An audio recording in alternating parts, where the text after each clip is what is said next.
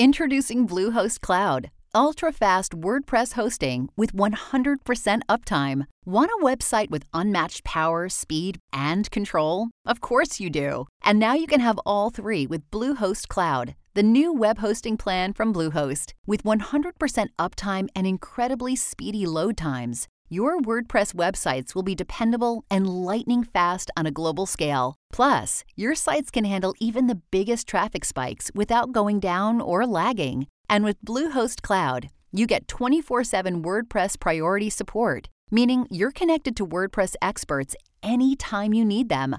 Not to mention, you automatically get daily backups and world-class security. So, what are you waiting for? Get Bluehost Cloud today by visiting Bluehost.com. That's Bluehost.com.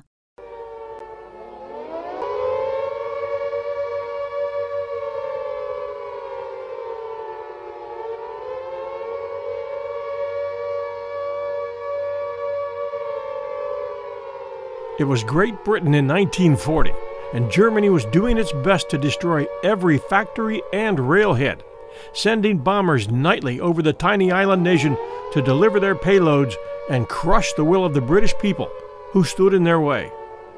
Britain was in desperate straits. Her cities were being bombed day and night. Food was on severe rations, and all her eligible men were off fighting in the air, on land, and on the sea. The women of Great Britain fought the war on the ground, keeping the kids from starving, rushing them to shelters when the air raid sirens pealed, and volunteering for jobs to help support the war effort. Dorothy and her friend Mabel wanted to help with the war effort, so they woke up every morning at 4:30 a.m. and took the train to Heightington Station, then a bus to Aycliffe Munitions Factory, where they worked nearly non-stop, night and day, loading munitions. Their job was to weigh cordite, put it carefully into linen bags, and sew gunpowder on top. This was sent down the line to another group, who would place the bags into 25-pound shells. Then the next group would place the detonator on top. When the air raid siren sounded, the lights would go out, and they would freeze in position until they came on again. They took some earth-shaking close hits, but never a direct hit. The site for Aycliffe Munitions had been chosen well, being located in a marshy area that was always shrouded in mist and out of the public eye, invisible to bombers overhead and curious eyes on the ground. One bomb, even a close one, and the whole place would go up like a tinderbox, and every worker knew it. They were searched, and if anyone was found with matches, it was an instant dismissal. They wore protective clothing and shoes that didn't cause any friction. One spark from their clothing, and they would be blown to pieces. And their hair had to be tucked into a turban. One night, one girl in the next block got her hair stuck in a machine and was killed. And that was when turbans became the rule. There were other accidental deaths and injuries, but it was all kept quiet. This was a top-secret facility. Their work was their life, and rightly so, for their work was keeping their country alive, one day after the next, because they would never surrender. But there were Brits who had surrendered. Many still lived in Great Britain and spied for the Germans. They could be a neighbor, a postman, a hairdresser, anyone. So you had to keep quiet about whatever you or your family members did. Some who had already broken and swore their allegiance to Hitler had left for the protection of Germany. The worst of these were the ones who worked for the German propaganda machine. They knew things, and they could strike terror into the hearts of men and women in England as well as doubt and fear. Their voice on the radio, and it was always on there. You just had to turn the dial to find it. And everyone did, out of a sort of morbid curiosity. The voices were always pleading with them to come to their senses, to surrender, to help the German cause. They turned neighbor against neighbor, and those things they seemed to know were personal. Everything and everyone in every little town, the school principal, the name of the local constable, the stores, the meeting places. No matter how top secret anything was, the Germans seemed to have a way to find out. They knew there was a munitions factory, and they knew it was in Aycliffe. Imagine their fear when one of those radio personalities, nicknamed Lord Haw Haw, signed in with his usual "Germany calling," and after playing the first round of music, said with glee that sooner or later they would find the right spot in Aycliffe to drop their payloads, and all those munitions factory workers would become the Aycliffe Angels, going up in a big ball of smoke. That was the kind of terror that the radio announcers who worked for the propaganda machines of Germany and Japan could inspire. Why did people listen? First and foremost, the Germany Calling Show, like many that followed, and which was broadcast to all the Allies either on radio or short wave, was the only place listeners could turn to get the names of loved ones who had gone missing behind enemy lines. They had to listen to all the other propaganda garbage to get them, but it couldn't be helped, as any kind word about a missing relative or a friend was better than no word at all, which was what they were getting. Then it was curiosity, and maybe the opportunity to look the devil in the face and laugh at him, at least in terms of giving the radio voice an innocuous nickname like Lord Haw Haw, and knowing that Germany's best propaganda tools were not having any effect, at least on you. Britain wasn't going down. Not now. Not ever. Today, a memorial to the Aycliffe Angels stands in Newton Aycliffe Town Center. It often stands alone, unwatched, ignored by passerbys on their way to work. It was designed by Phil Townsend and shows two women having a break from work.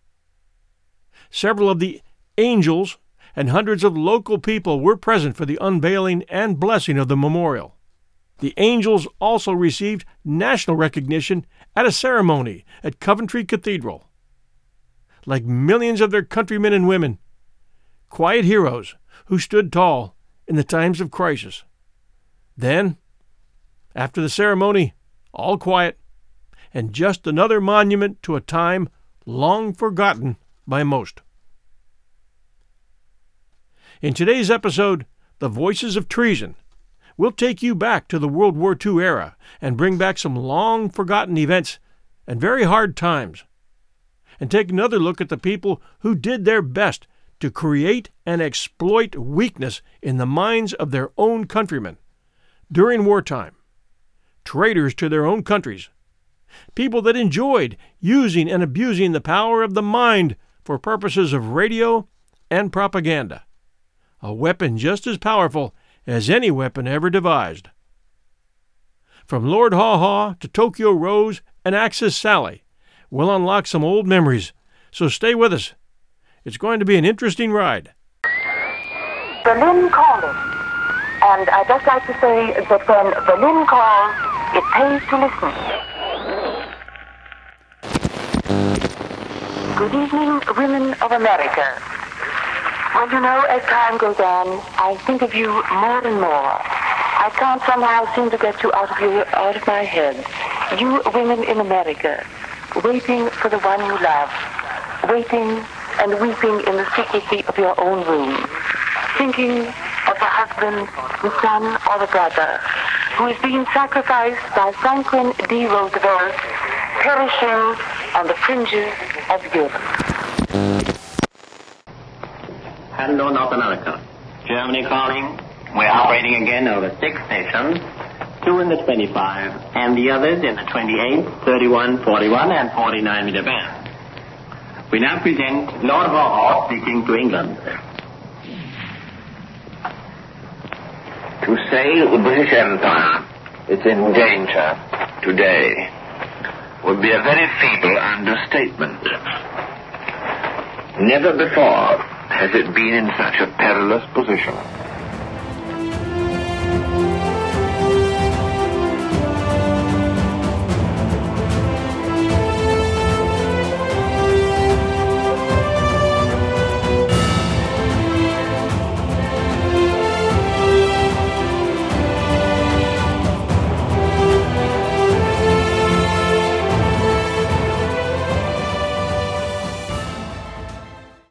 Welcome to another episode of 1001 Heroes, Legends, Histories, and Mysteries. Thanks to all of you who have taken the time recently to send us kind reviews at Apple Podcast. They help keep us in the rankings, which helps us to be discovered by new listeners all around the world. Today we're taking you back to the World War II era, when the entire world was at war, in an attempt to preserve democracies and free countries and Pacific islands from Nazi and Japanese domination. We'll briefly cover the definition of treason, explain how it has been determined and enforced in the U.S. and the U.K. since 1800, who has been accused of it, and then cover the story of the Voices of Treason, the radio personalities who used radio to demoralize their own countrymen during wartime.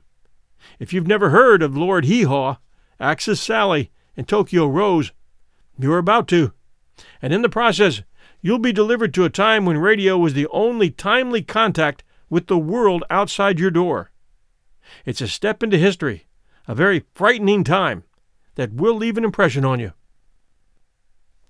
I have always wondered why traitors to our country, specifically Americans who sell information to our enemies in peacetime or in a time of war, or two, Americans who go AWOL from our military forces and give information to our enemies about our forces' strength in those areas, or three, Americans who, for political reasons, leak classified information to news media, information that could endanger our intelligence operations. And I wonder why they're rarely punished, and when they are, the punishment is unusually slight. I found, after researching, that the answer lies in our Constitution. When our Constitution was drafted, its drafters were just 12 years beyond having committed treason against the King of England, and were very wary of seeing how it had been used in Britain, France, and elsewhere as a means to silence political opposition.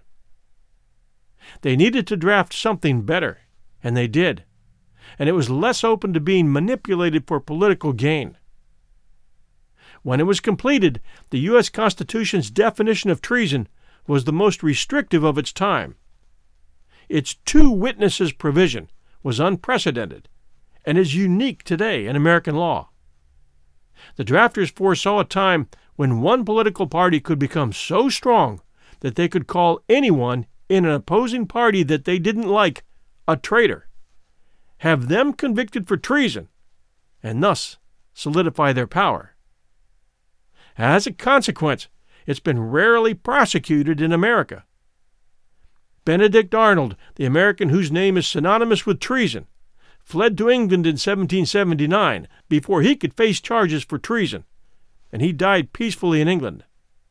Here is the reference to treason in the Constitution and a selection of prosecutions. Article 3, Section 3.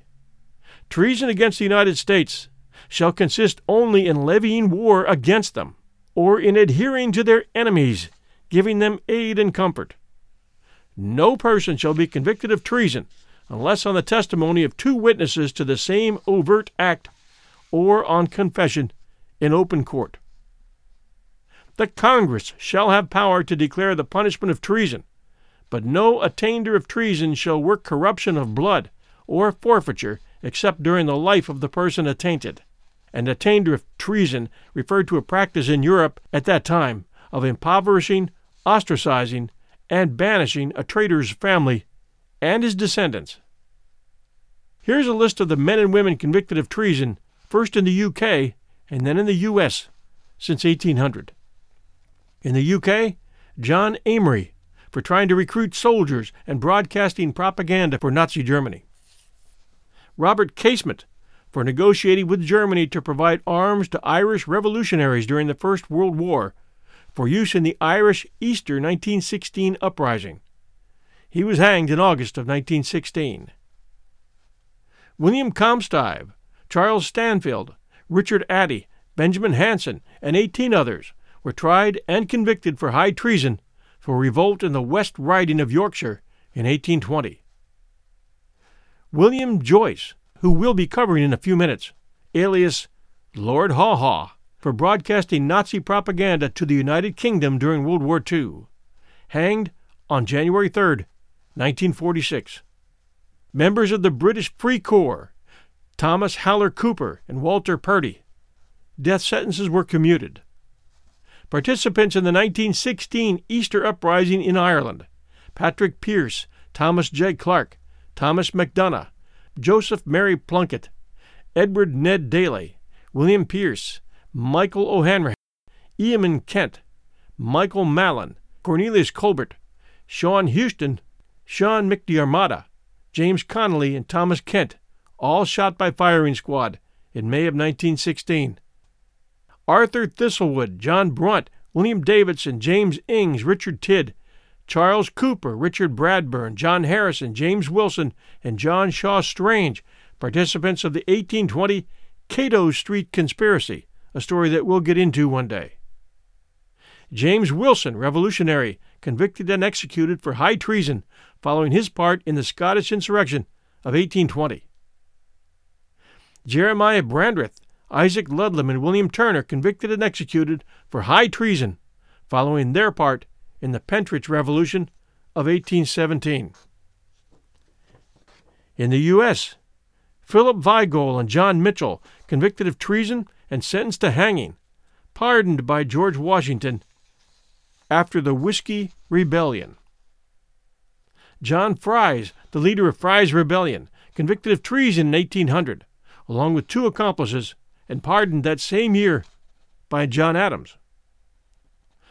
Governor Thomas Dorr, 1844, convicted of treason against the state of Rhode Island during the Dorr Rebellion, released in 1845, civil rights restored in 1851, verdict annulled in 1854. John Brown, convicted of treason against the Commonwealth of Virginia in 1859, and executed for attempting to organize armed resistance to slavery. Aaron Dwight Stevens took part in John Brown's raid and was executed in 1860 for treason against Virginia. William Bruce Mumford, convicted of treason and hanged in 1862 for tearing down a United States flag during the American Civil War. Walter Allen was convicted of treason on September 16, 1922, for taking part in the 1921 Miners' March with the coal companies and the U.S. Army on Blair Mountain, West Virginia. We covered this story in our 2-part episode called Mother Jones and the Battle of Blair Mountain just recently. He was sentenced to 10 years and fined. During his appeal to the Supreme Court, he disappeared while out on bail. United Mine Workers of America leader William Blizzard was acquitted of the charge of treason by the jury May 25, 1922.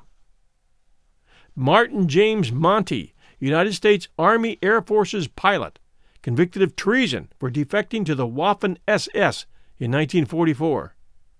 He was paroled in 1960. Robert Henry Best, an American foreign correspondent who defected to Germany and began doing radio propaganda, was convicted of treason on April 16, 1948, and served a life sentence. We'll cover his story in this episode, as well as the following Voices of Treason. Eva Tokuri Dakino, who is frequently identified by the name Tokyo Rose, convicted 1949, subsequently pardoned by President Gerald Ford. Mildred Gillars, also known as Axis Sally, convicted of treason on March 8, 1949, served 12 years of a 10 to 30-year prison sentence. Tomoya Kawakita, sentenced to death for treason in 1952, but eventually released by President John F. Kennedy to be deported to Japan. A few more names from American history. Aaron Burr, you'll recognize, 3rd Vice President of the United States, planned a Mexican empire in 1807. He was sidelined politically and embittered after he killed arch-rival Alexander Hamilton in a duel in 1804. And Burr conspired with General James Wilkinson to invade Mexico and establish an empire. Wilkinson turned him in, and Burr was tried for treason in 1807. Based on an accusation that his empire was to include parts of the western United States. Chief Justice John Marshall, who acquitted Burr, said that to prove treason, war must actually be levied against the United States. Conspiracy to levy war is not treason. Max Haupt, the father of a saboteur, in 1942. Haupt was the father of Herbert Haupt, one of 8 Nazi saboteurs convicted by a military tribunal in 1942, and one of 6 executed. The elder Haupt was charged in 1943 with treason for giving aid and comfort to the enemy because he had harbored his son in his Chicago apartment, bought him a car, and found him a job, knowing that he had planned sabotage. Max Haupt didn't dispute the facts. It was he who had volunteered the information to the FBI in a fruitless attempt to show that his son was manipulated by others. Instead, the father argued that he had committed the commonplace, insignificant, and colorless acts of a father. A jury convicted Haupt in 1944, but recommended mercy. He was spared death and was sentenced to life. Upholding the conviction in 1947, Supreme Court Judge Robert Jackson said, "It is argued that Haupt merely had the misfortune to sire a traitor. The jury apparently concluded that the son had the misfortune of being a chip off the old block." And Tomoya Kawakita, the tormentor who came home from World War II. Kawakita, born in California, went to Japan in 1939 when he was 18 to visit his grandfather. He stayed, never renouncing his U.S. citizenship after war was declared. He was employed as an interpreter with the Japanese Nickel Company. He was never conscripted, but Japanese authorities used him as an interpreter in a prisoner of war camp. He readily joined in the abuse of American prisoners, going beyond any conceivable duty of an interpreter, according to the U.S. Supreme Court. He beat some, pushed another into a cesspool, and forced the obviously ill into hard labor. After the war, he re-registered as a U.S. citizen and returned home. His former victims, who knew him as Meatball, spotted him and turned him in, and he was sentenced to death for treason in 1952. President Eisenhower commuted his sentence to life in 1953. And not on this list, spies. And one might answer, why? And this is one last point we can make before we get to Lord Haw-Haw and the others and their stories. You've already noticed that we haven't covered those who were convicted of espionage. A story for another time. But the two crimes are very similar and sometimes overlap. Many of you are quite aware of this difference, but it never hurts to reiterate. Espionage is an act where a person or an individual obtains information that is considered to be confidential or secret and turns it over to another person or organization. When talking about treason, it is a serious betrayal of one's own nation or sovereign state. With respect to wartime radio propaganda, that's treason, provided it's done against your own country. When facing conviction, the traitor, if possible, does his or her best to convince the accusers that they were coerced in some way to do it. And others, proud of what they did, like William Joyce, a.k.a. Lord Haw-Haw, offered no excuses. Hello, North America. Germany calling. We're operating again over 6 stations, 2 in the 25, and the others in the 28, 31, 41, and 49-meter band. We now present Lord Haw-Haw speaking to England. To say that the British Empire is in danger today would be a very feeble understatement. Never before has it been in such a perilous position.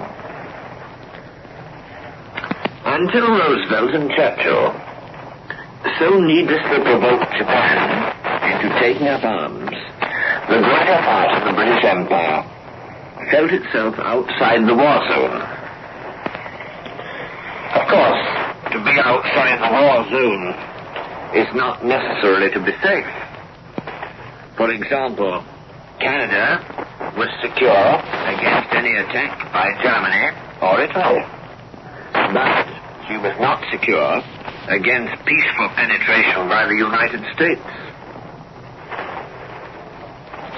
The agreement just concluded, whereby the virtual control of her industries falls into American hands, and whereby tariffs, customs, and other functions of independence may be arbitrarily removed by a committee under American domination, this charter of Canadian subjugation was not a mushroom growth.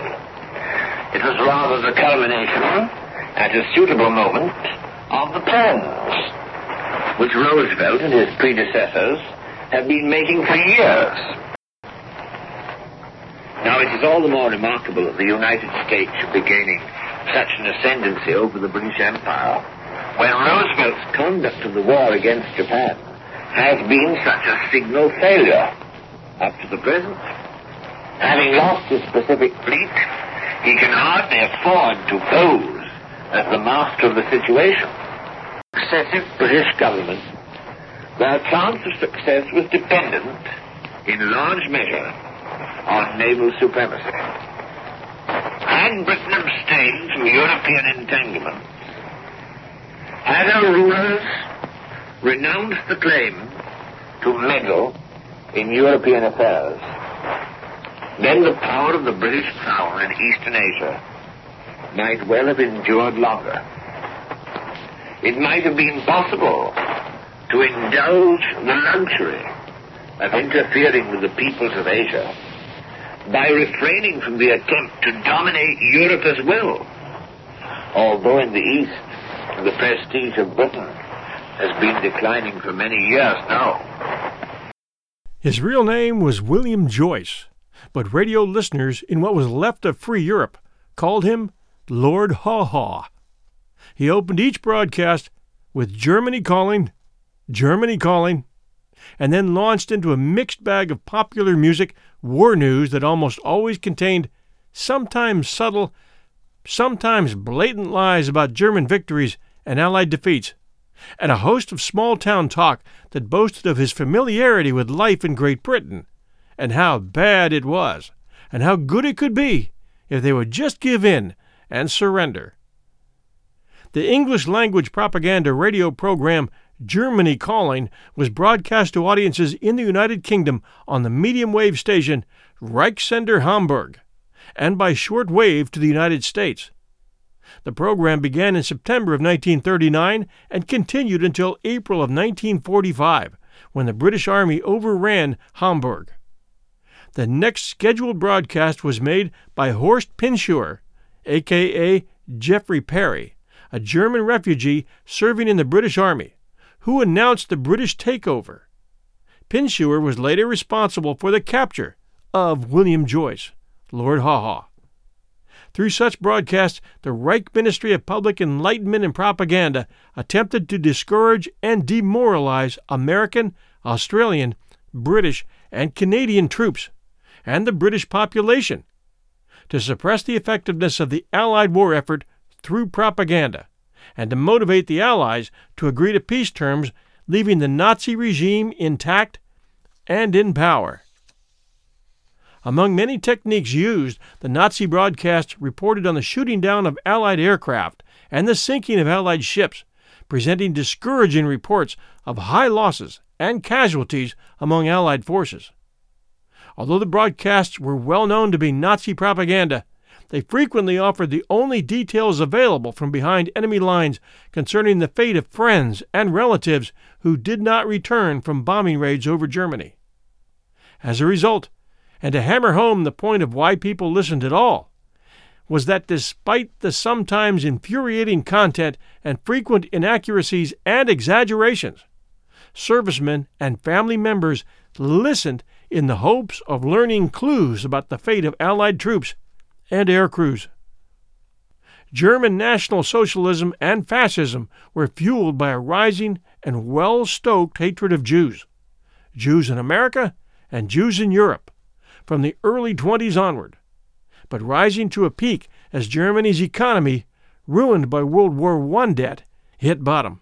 All of the radio propaganda, first from the German Socialist Party, later from the Third Reich, included hatred of the Jews and blamed them for rising tensions, problems, and war itself. The difference in wartime is that when you direct radio in a way to hurt or demoralize your own people, it's called treason, and rightly so.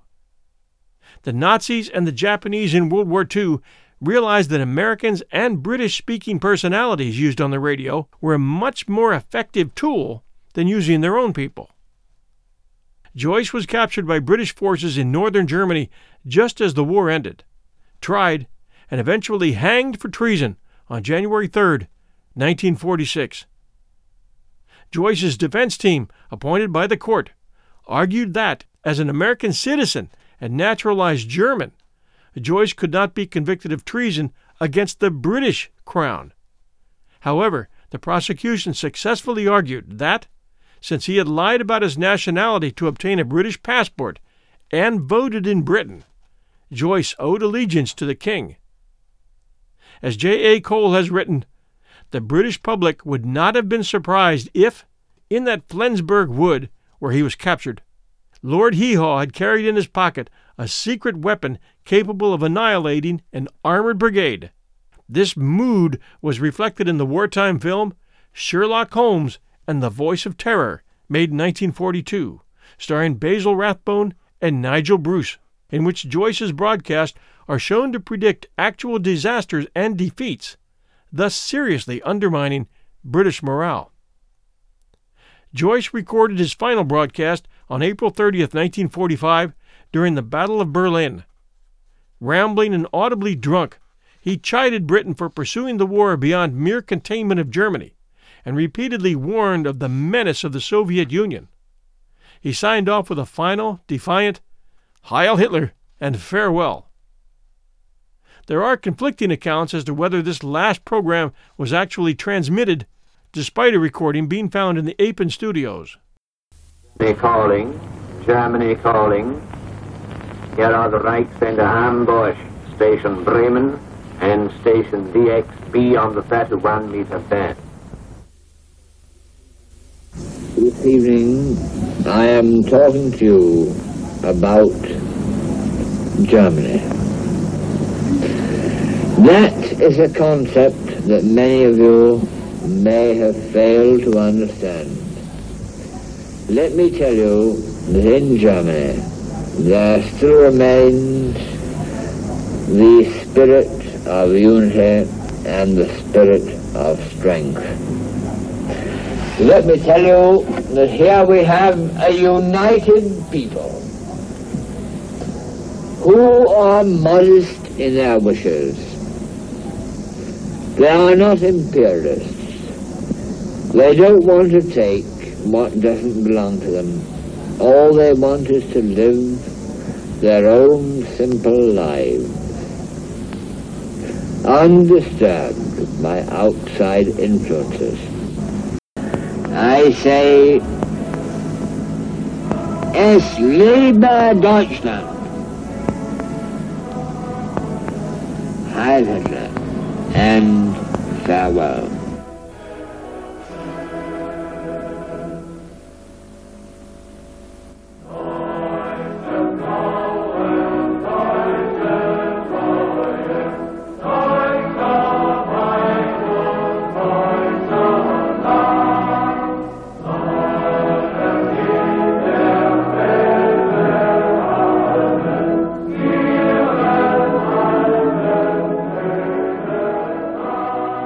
Besides broadcasting, Joyce's duties included writing propaganda for distribution among British prisoners of war, whom he tried to recruit into the British Free Corps. He wrote a book, Twilight Over England, promoted by the German Ministry of Propaganda, which unfavorably compared the evils of allegedly Jewish-dominated capitalist Britain with the alleged wonders of National Socialist Germany. Adolf Hitler awarded Joyce the War Merit Cross for his broadcast, although they never met. There were others who were anxious to be known as Lord Haw-Haw until the war came to an abrupt end and men started looking for them with nooses in hand. Wolf Mittler was a German journalist who spoke near flawless English, which he had learned from his mother, who had been born of German parents in Ireland. His persona was described by some listeners as similar to the fictional aristocrat Bertie Wooster. Reportedly finding political matters distasteful, he was relieved to be replaced by Norman Bale Stewart, who stated that Mittler sounded almost like a caricature of an Englishman. It has been speculated that it was Mittler's voice which Barrington described. If so, it would make him the original Lord Hee-Haw.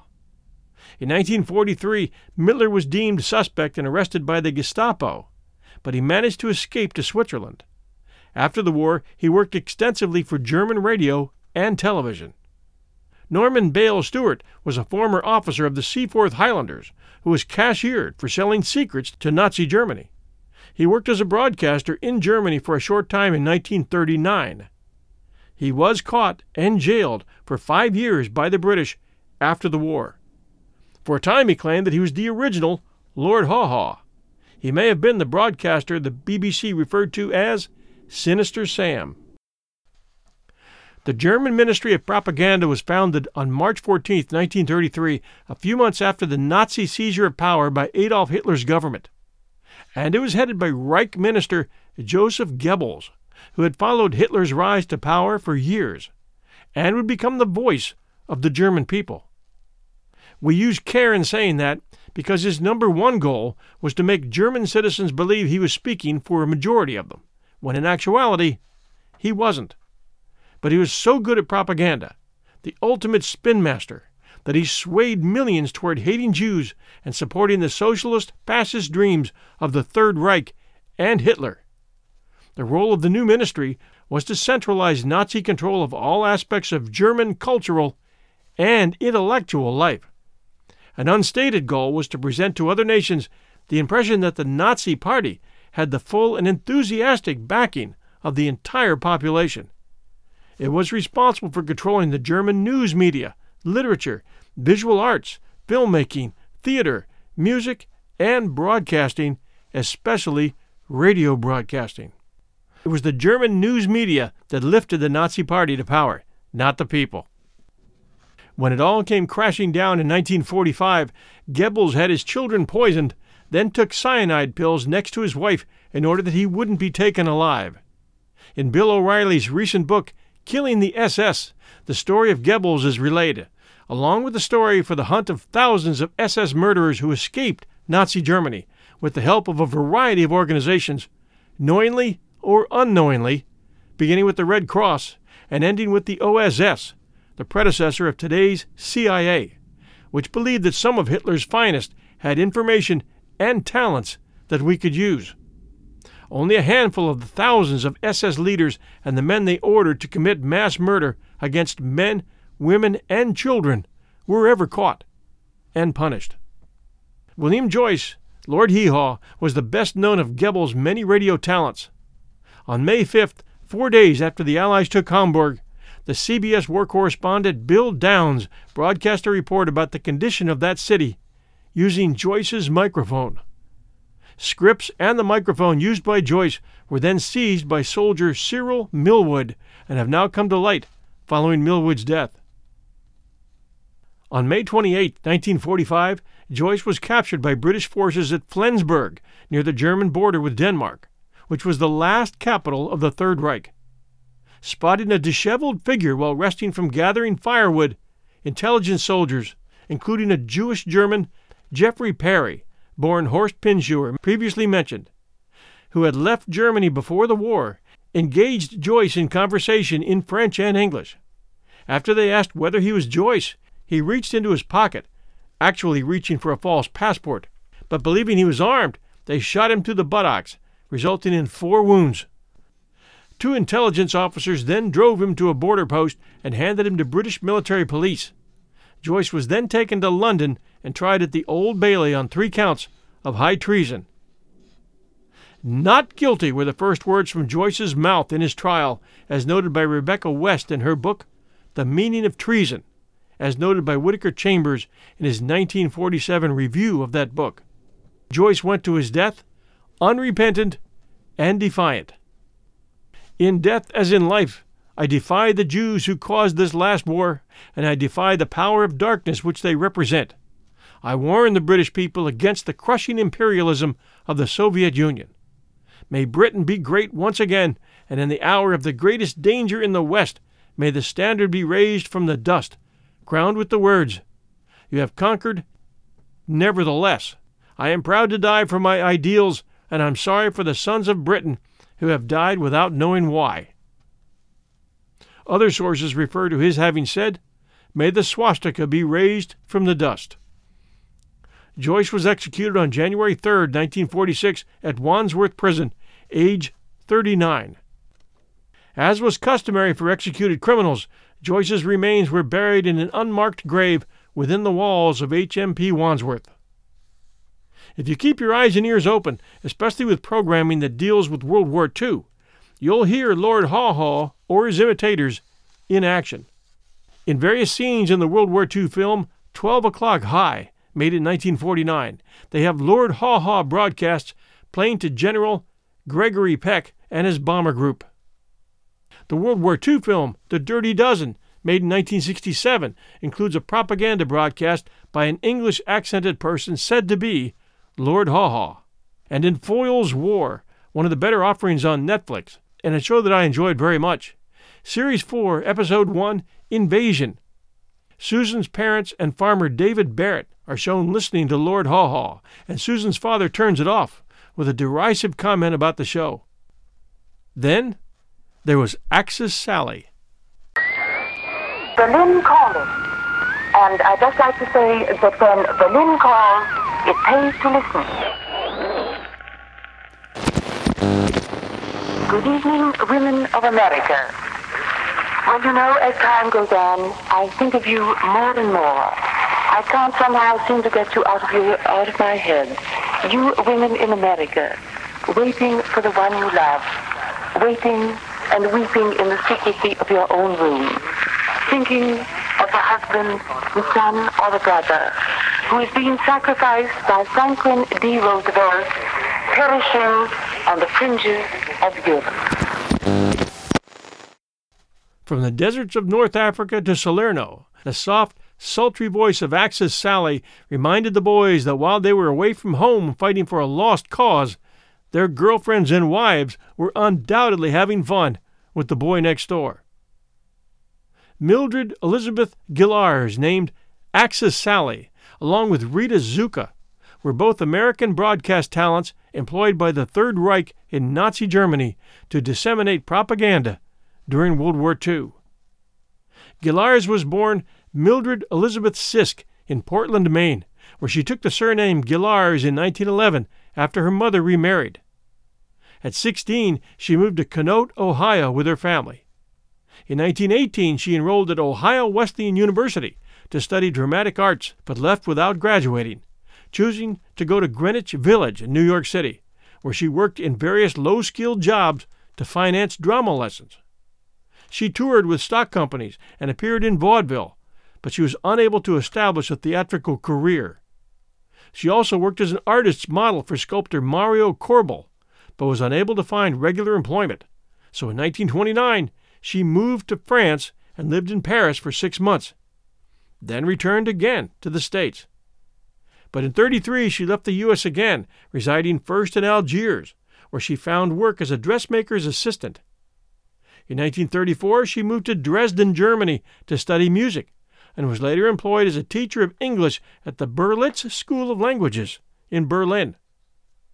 In 1940, soon after Germany attacked Poland and began World War II in Europe, and during the time that tens of thousands of Jews were being rounded up and imprisoned by Germans and their Soviet counterparts, she obtained work as an announcer with the Reichs Rundfunk Gesellschaft, RRG, German state radio, where she finally made her mark as a propaganda artist for the Third Reich. To her, it didn't matter which side the money was coming from, as long as it was coming. You know how to book flights and hotels. All you're missing is a tool to plan the travel experiences you'll have once you arrive. That's why you need Viator. Book guided tours, activities, excursions, and more in one place to make your trip truly unforgettable. Viator has over 300,000 travel experiences to choose from. Everything from simple tours to extreme adventures and all the niche, interesting stuff in between. So you can plan something that everyone you're traveling with will enjoy. Real traveler reviews give the inside scoop from people who've already been on the experiences you're considering. So you can plan with confidence. Free cancellation helps you plan for the unexpected. And 24/7 customer support means you can travel worry-free. Download the Viator app now and use code Viator10 for 10% off your first booking in the app. Find travel experiences for you. Do more with Viator. By 1941, the U.S. State Department was advising American nationals to return home. However, Gillars chose to remain because her fiancé, Paul Carlson, a naturalized German citizen, said he would never marry her if she returned to the United States, according to her. Shortly afterwards, Carlson was sent to the Eastern Front, where he was killed in action.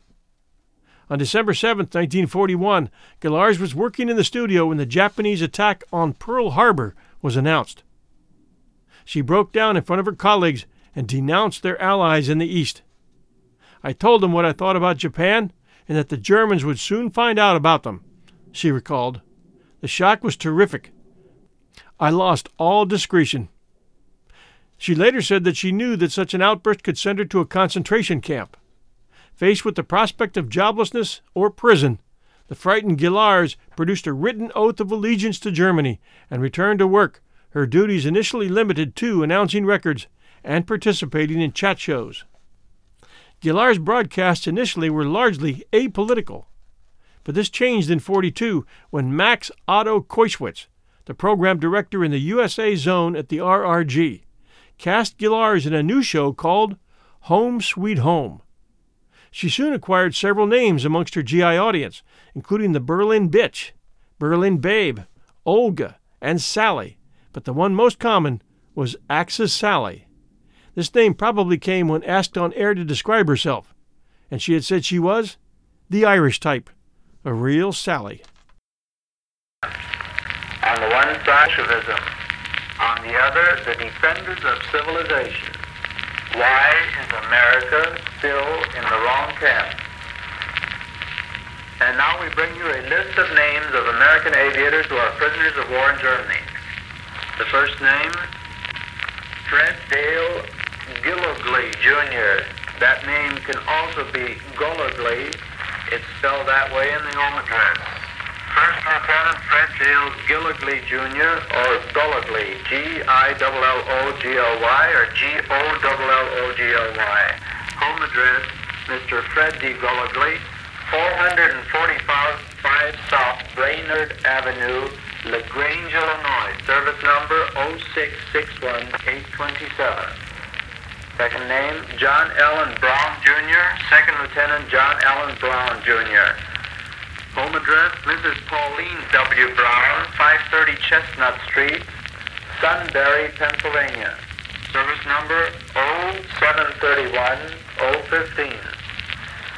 Daniel Dolinka,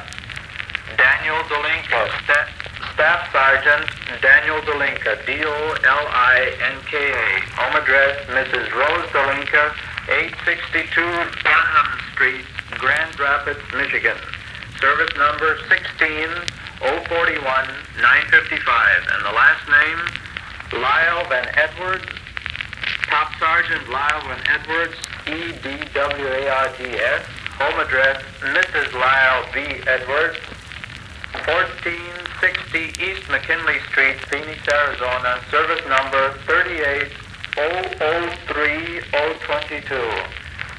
We have just brought you a list of names of American aviators who are prisoners of war in Germany.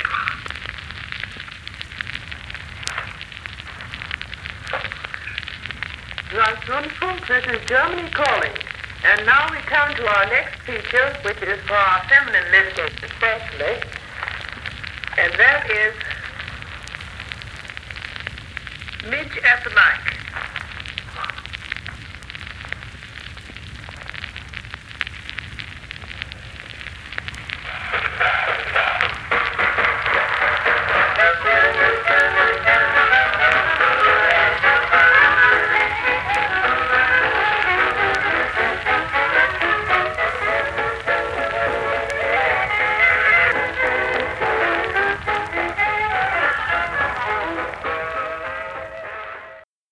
Because a defeat for Germany would mean a defeat for America. Believe me, it would be the very beginning of the end of America and all of its civilization.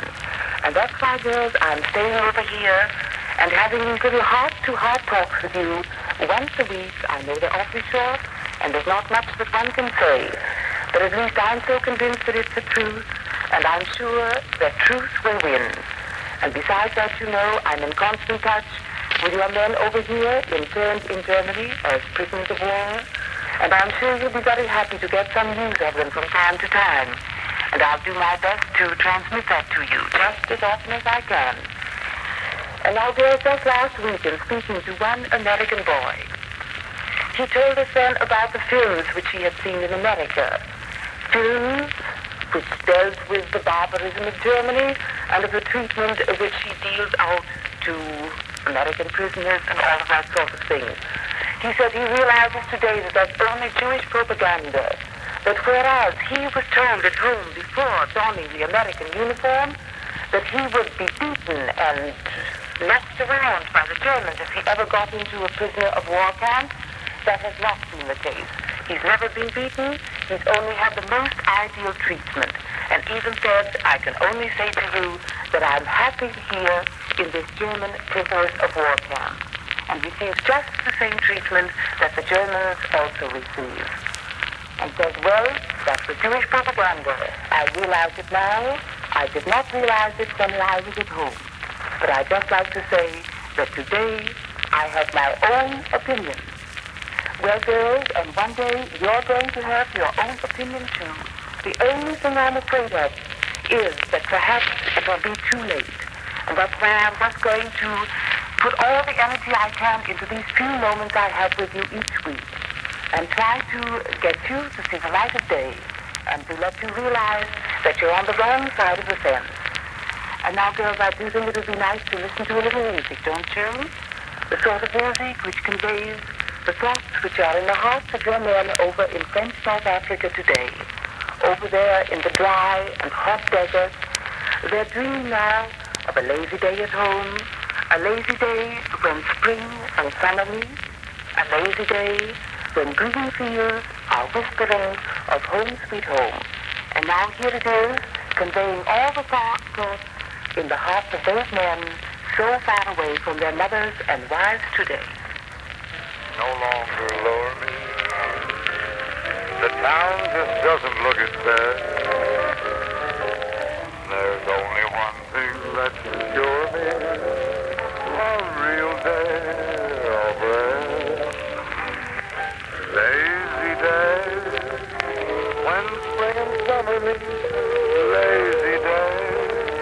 With the woodland sweet. My way on a winding.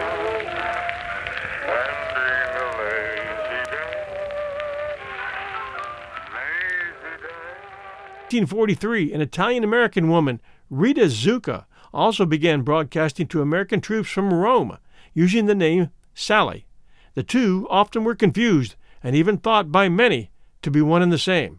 Gillar's main programs from Berlin were Home Sweet Home Hour, from December 24th, 1942, Christmas Eve, until 1945, a regular propaganda program, the purpose of which was to make the U.S. forces in Europe feel homesick.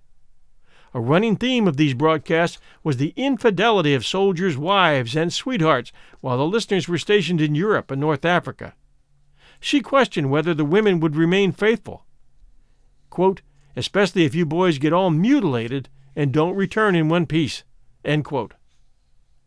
Opening with the sound of a train whistle, Home Sweet Home attempted to exploit the fears of American soldiers about the home front. The broadcasts were designed to make soldiers feel doubt about their mission, their leaders, and their prospects after the war. She also starred in Midget the Mike, a broadcast which occurred March through late fall of 1943, in which she played American songs interspersed with defeatist propaganda and anti-Semitic rhetoric and attacks on FDR. But the one that kept people tuning in the most was the GI's Letterbox and Medical Reports in 1944, which was directed to the U.S. home audience, in which Gillars used information on wounded and captured U.S. airmen to cause fear and worry in the families. After D-Day, June 6, 1944, U.S. soldiers wounded and captured in France were also reported on. Gillars and Koischwitz worked for a time from Chartres and Paris for this purpose, visiting hospital and interviewing Allied Army POWs. In 1943, they had toured POW camps in Germany, interviewing captured Americans and recording their messages for their families in the U.S. The interviews were then edited for broadcast as though the speakers were well treated or even sympathetic to the Nazi cause. That was the GI letterbox.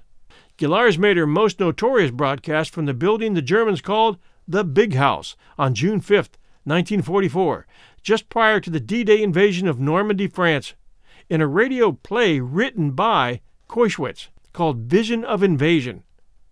She played Evelyn, an Ohio mother who dreams that her son had died a horrific death on a ship in the English Channel during an attempted invasion of occupied Europe. It was her performance in Vision of Invasion that ended up getting her, not an Emmy, but a conviction for treason and getting sent to the real Big House, this time in the U.S. as a traitor. Gillars was attached to Koischwitz and his ideology, and it was more as a mouthpiece for him and less in pursuit of the dollar that she performed. When Koischwitz died in August of 1944, Gillars' broadcast became lackluster and repetitive without his creative energy. She remained in Berlin until the end of the war, and her last broadcast was on May 6, 1945, just 2 days before the German surrender. In the summer of 1945, the U.S. Attorney General dispatched prosecutor Victor C. Warhide to Berlin to find and arrest Gillars. He and the Counterintelligence Corps Special Agent Hans Vinson only had one solid lead. Raymond Kurtz, a B-17 pilot shot down by the Germans, who recalled that a woman who had visited his prison camp seeking interviews was the broadcaster who called herself Midget the Mike. According to Kurtz, the woman had used the alias Barbara Mohm. Warhide organized wanted posters with Gillars' picture to put up in Berlin, but got no bites. The breakthrough came when he was informed that a woman calling herself Barbara Mohm was selling her furniture at second-hand markets around town. A shop owner who was found selling a table belonging to Gillars was detained and, under intensive interrogation, revealed Gillars' address. When she was arrested on March 15, 1946, Gillars only asked to take with her a picture of Koischwitz. She was then held by the Counterintelligence Corps at Camp King, Oberrussel, along with collaborators Herbert John Bergman and Donald S. Day, until she was conditionally released from custody on Christmas Eve, 1946. However, she declined to leave military detention. She was formally rearrested on January 22, 1947, at the request of the Justice Department, and was eventually flown to the U.S. to await trial in 1948. She was indicted September 10, 1948, and charged with 10 counts of treason, but only 8 were proceeded with at her trial, which began on January 25, 1949. The prosecution relied on the large number of her programs recorded by the FCC, stationed in Silver Hill, Maryland, to show her active participation in propaganda activities against the U.S. It was also shown that she had taken an oath of allegiance to Hitler. The defense argued that her broadcast stated unpopular opinions, but did not amount to treasonable conduct. It was also argued that she was under the hypnotic influence of Koischwitz and therefore not fully responsible for her actions until after his death. And her defense was successful. On March 10, 1949, the jury convicted Gillars on just one count of treason, that of making the Vision of Invasion broadcast. She was sentenced to 10 to 30 years in prison and a $10,000 fine. In 1950, a federal appeals court upheld that sentence, and she served her sentence at the Federal Reformatory for Women in Alderson, West Virginia. She became eligible for parole in 1959 after 10 years in the lockup, but did not apply until 1961. She was released June 10th of 61 and went to live at the Our Lady of Bethlehem Convent in Columbus, Ohio, where she taught German, French, and music at St. Joseph Academy in Columbus. In 1973, she returned to Ohio Wesleyan University to complete her degree. She died of colon cancer at Grant Medical Center in Columbus in 1988. Rita Zucca, mentioned at the top of Ghilar's story, was Ghilar's Italian counterpart. Zucca's father, Louis, owned a very successful restaurant in New York's Midtown district in the 30s and 40s called Zucca's Italian Garden. Located at 120 West 49th Street, the restaurant had its own promotional postcards which displayed a distinctly refined setting. Zucca spent her teenage years in a convent school in Florence and as a young woman had worked in the family business. She returned to Italy in 1938, working as a typist and renouncing her American citizenship 3 years later to save her family's property from expropriation by Mussolini's government. She was a product of Benito Mussolini's decision to try to emulate the German radio's Axis Sally broadcasts of Mildred Ghilar's. In the summer of 1943, the Italian National Radio Network in Rome hired Zucca with this aim in mind, in spite of her losing a typing job in 1942 for copying an anti-fascist pamphlet. She was teamed with German broadcaster Charles Godel in the program Jerry's Front Calling. Much to Ghilar's chagrin, Zucca was also referred to as Axis Sally. Zucca's trademark sign-off was, "A sweet kiss from Sally," and she was often mistaken for Ghilar's. According to one account, Zucca signed into each show by uttering, "Hello, suckers," and her signature tune was "Between the Devil and the Deep Blue Sea." Her broadcasts sometimes used intelligence provided by the German embassy in Rome in an attempt to confuse Allied troops. On July 8, 1943, the night before the invasion of Sicily, Zucca's broadcast told the wonderful boys of the 504th Parachute Regiment that Colonel Willis Mitchell's Playboys, the 61st Troop Carrier Group, are going to carry you to certain death. We know where and when you're jumping, and you'll be wiped out. As the Allied armies advanced north into Rome, Zucca retreated north with the Germans in 1944 and resumed broadcasting from Milan. There, in September 1944, the broadcast crew of Jerry's Front was attached to a German military propaganda unit called the Liberty Station. She continued until her final broadcast on April 25, 1945. As the Axis army finally collapsed, Zucca went by train to her uncle's home in Turin, where she took refuge until her identification and arrest on June 5, 1945. A correspondent from the American military magazine Stars and Stripes said that Zucca's well-known crossed-eye condition did nothing to detract from her attractiveness. True, her left eye is inclined to wander, but that cooey, sexy voice really has something to back it up. Newspapers in America were far more scathing. Soft-voiced Sally from Berlin, found to be ugly ex-New York girl, was the typical headline, with descriptions of the young mother as ugly and unattractive in person as her voice was appealing. Another journalist called her cross-eyed, bow-legged, and sallow-skinned. All attempts by the American government to prosecute Zucca for treason broke down when it became clear she had renounced her American citizenship before she had started broadcasting. The FBI's J. Edgar Hoover wrote to the Justice Department, "In view of the fact that she has lost her American citizenship, no efforts are being made at the present time to develop a treason case against her." She was then tried by an Italian military tribunal on charges of collaboration, and in March of 1946 she was sentenced to 4.5 years in prison, but was released after 9 months. She was barred from returning to the United States after the Italian government declared a general amnesty for collaborators in 1946. She lived in relative obscurity in Italy until her death in 1998. Tokyo Rose was a name given by Allied troops in the South Pacific during World War II to all female English-speaking radio broadcasters of Japanese propaganda. The programs were broadcast in the South Pacific and North America to demoralize Allied troops abroad and their families at home by emphasizing troops' wartime difficulties and military losses. All set? 75 minutes of music and news for our friends, our enemies in the South Pacific. Well, how are my darling little goats tonight? Sunbeam, who's so sweet, likes to touch. We're ready again for a vicious assault on your morale. 75 minutes of music and news for our friends, our enemies in the South Pacific. Well, how are my darling little goats tonight?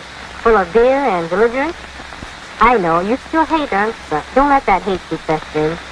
It poisons the whole system. What you need is some good jive. Solid. Helps you relax. All set? Okay, here's the first blow at your morale. Hey, Kaiser, singing and singing. Hey, Pop, I don't want to go to work. Please do listening.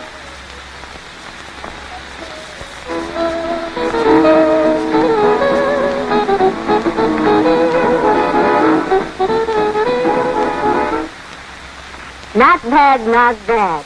And now here's the news announcer with news from the American home front.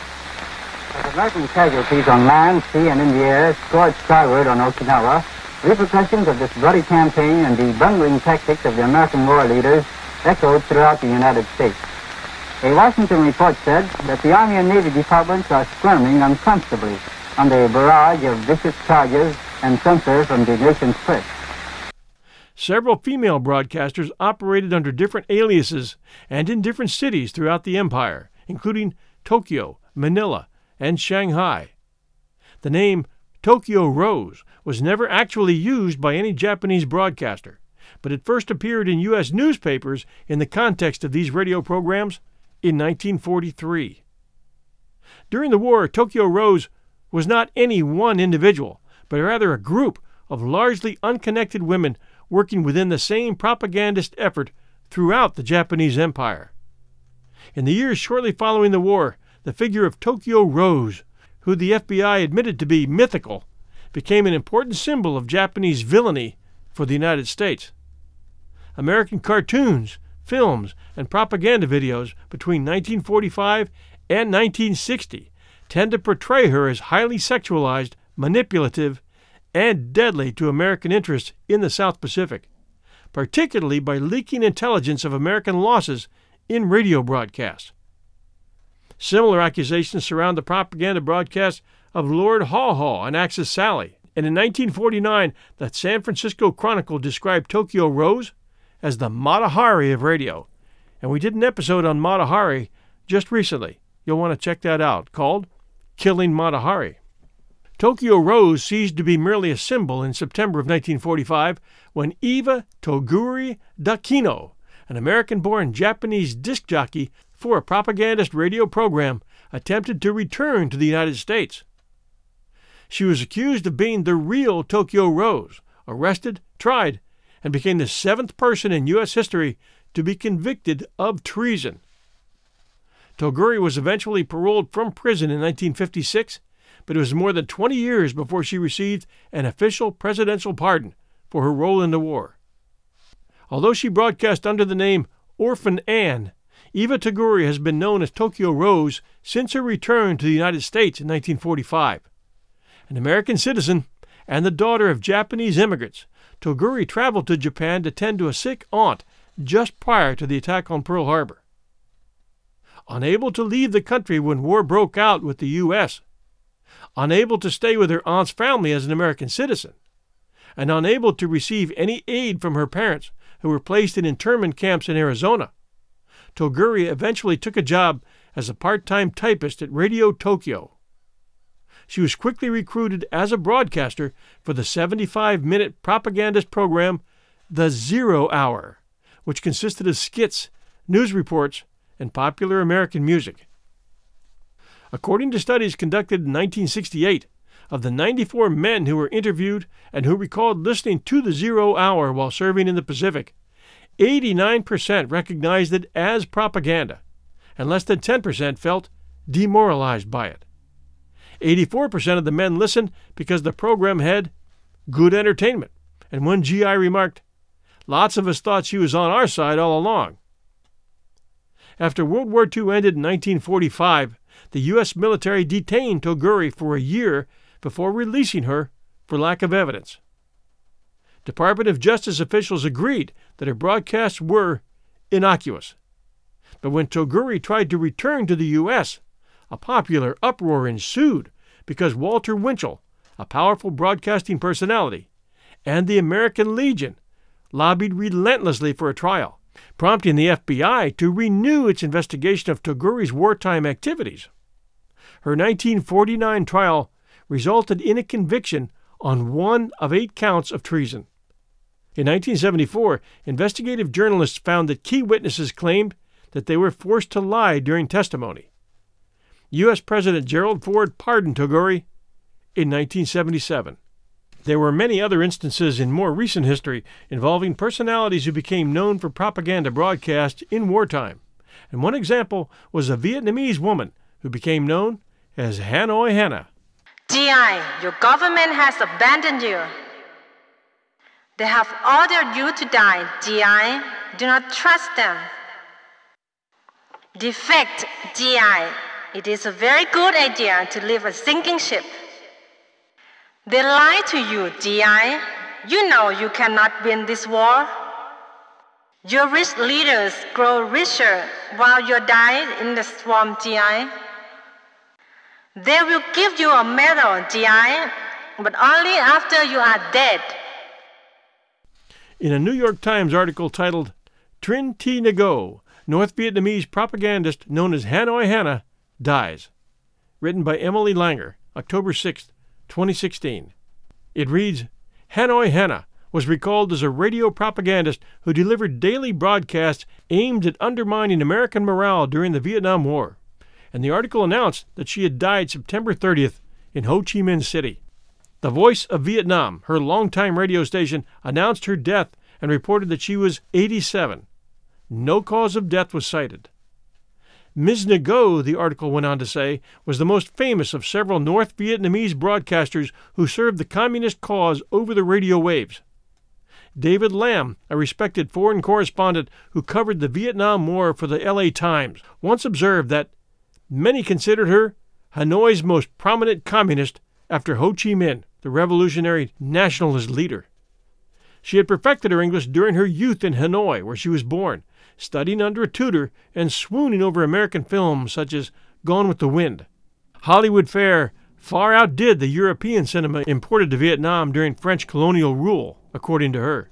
American dialogue was so full of life compared to the boring French films we saw, she once told an interviewer. Because of her fluency in English, Ms. Ngo became a marquee personality on The Voice of Vietnam as it evolved increasingly into an instrument of propaganda wielded against U.S. forces and prisoners of war.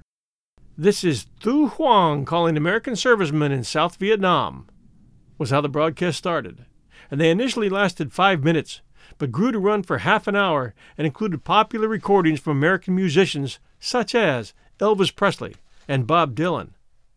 Having enticed homesick troops with music, Ms. Ngo would read scripts prepared by North Vietnamese officials that chronicled American battlefield defeats, as well as anti-war activity and social upheaval at home.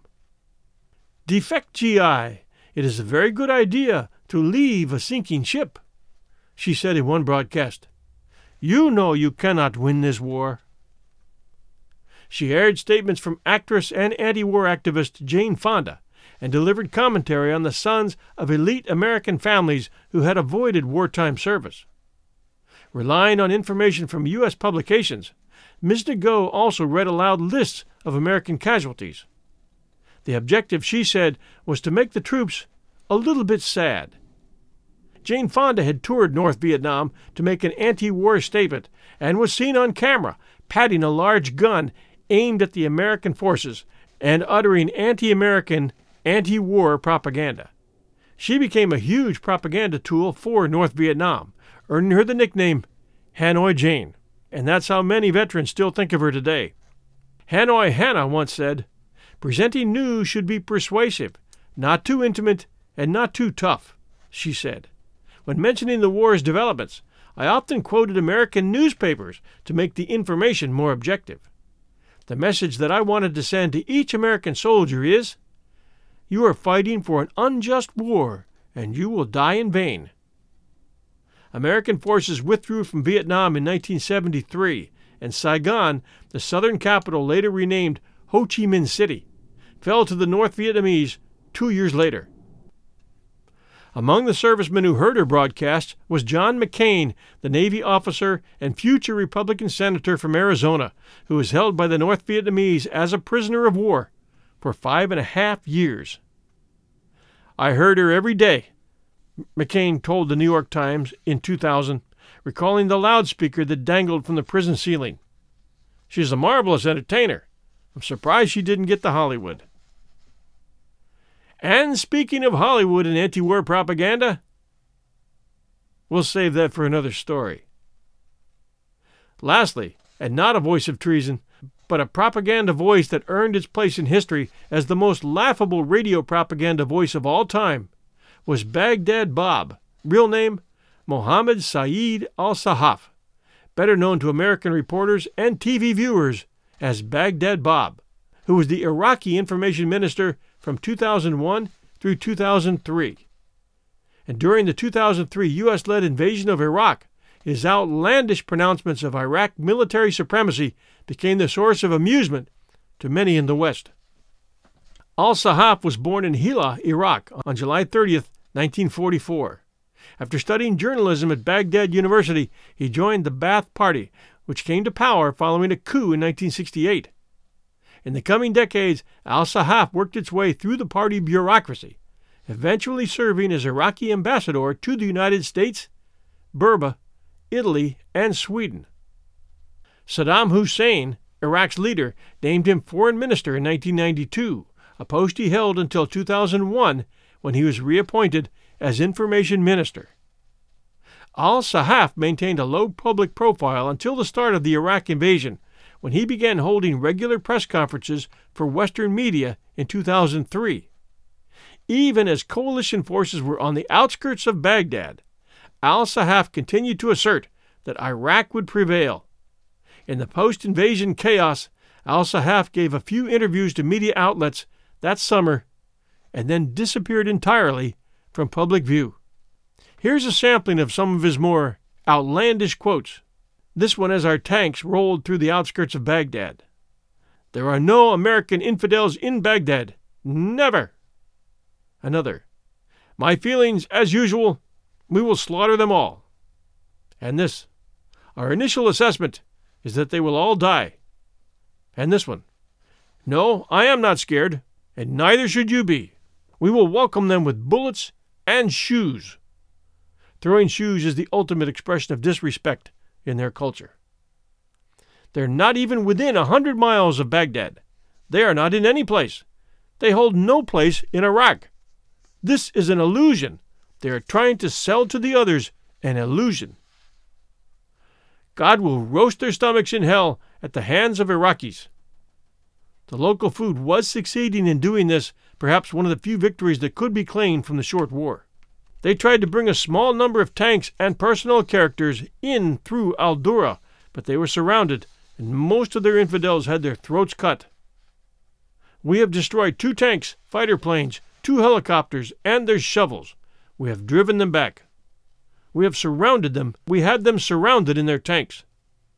We made them drink poison last night, and Saddam Hussein's soldiers and his great forces gave the Americans a lesson which will not be forgotten by history. Truly. Today we slaughtered them in the airport. They are out of Saddam International Airport. The force that was in the airport, this force was destroyed. Yesterday we slaughtered them, and will continue to slaughter them. We will push those crooks, those mercenaries, back into the swamp. When we were making the law, when we were writing the literature and the mathematics, the grandfathers of Tony Blair and Little Bush were scratching around in caves. Iraqi fighters in Qasir are giving the hordes of American and British mercenaries the taste of definite death. We have drawn them into a quagmire, and they will never get out of it." And that's the one thing he said about them drawing us into a quagmire that we'll never get out of. He might have gotten that one right. Thanks for joining us at 1001 Heroes, Legends, Histories, and Mysteries. Make sure to subscribe to our other shows, 1001 Classic Short Stories and Tales, and 1001 Stories for the Road. And if you're not an Apple user, try Player.fm, Castbox.fm, or Stitcher.com to keep up with our shows. And Apple users, we do ask that you take a few minutes and send us a review at Apple Podcast to restore our ratings and help keep us up there. It's not always easy to find the time or know what to say, but personal stories are great. Maybe how we helped you through that last half hour of your commute or the long trip cross country. Whatever. Or even 5 words recommending our show or shows. Thanks to all of you who take the time. Here's some recent reviews. This one, 5 stars, from Zingin' Around, U.S. Oh my gosh, I cannot decide which of these is my favorite. I've listened to all of them more than once. Walking, driving, doing dishes, clipping the plants, sitting on the porch. They are every one good, each in a way of its own. I try to get my grandkids to listen, and all my sons. And this one, excellent podcast. 5 stars. Always interesting and well presented. Thanks. And that's from Orm1103. And this one, 5 stars. Informative, fun, and always interesting. The podcast makes available information I didn't even know I wanted to know about. Keep them coming. That's from Cliff McAllister.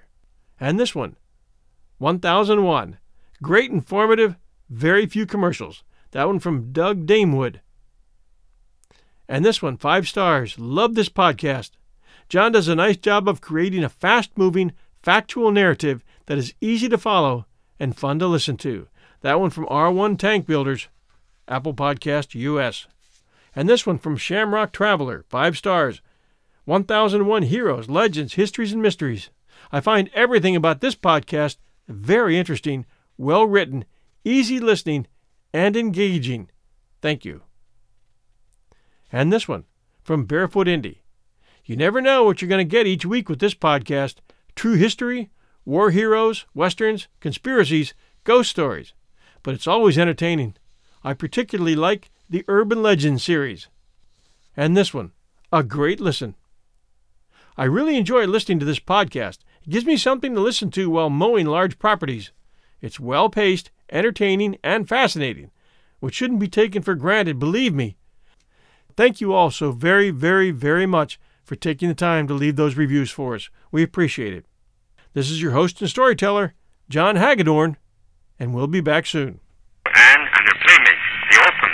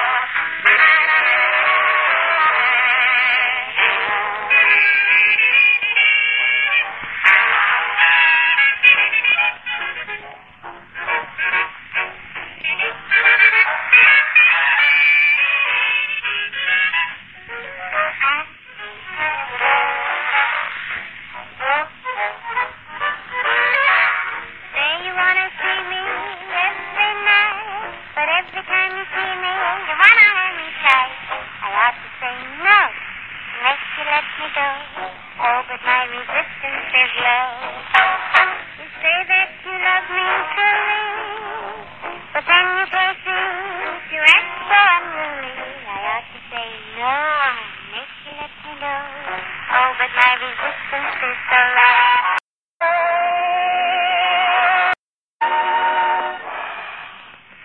This is Monday, wash day for some, waffle cleaning for some, and for the others, just another day to play. Let's all get together and forget those wash day blues. Here's Kay Kaiser, Sally Mason, and all the playmates. So come join the parade, you boneheads. Oh, playmate, come out and play with me. Yes, my heart belongs. Roosevelt ordered the seizure of Midwest truck companies involved in an 8-day strike, and that day will be operated by the Office of Defense Transportation until the dispute is settled.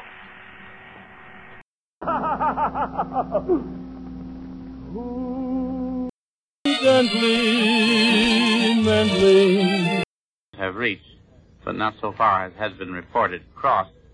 And here is Warren Sweet. 4 more bridgeheads. Landing troops at... And whenever possible, they take their...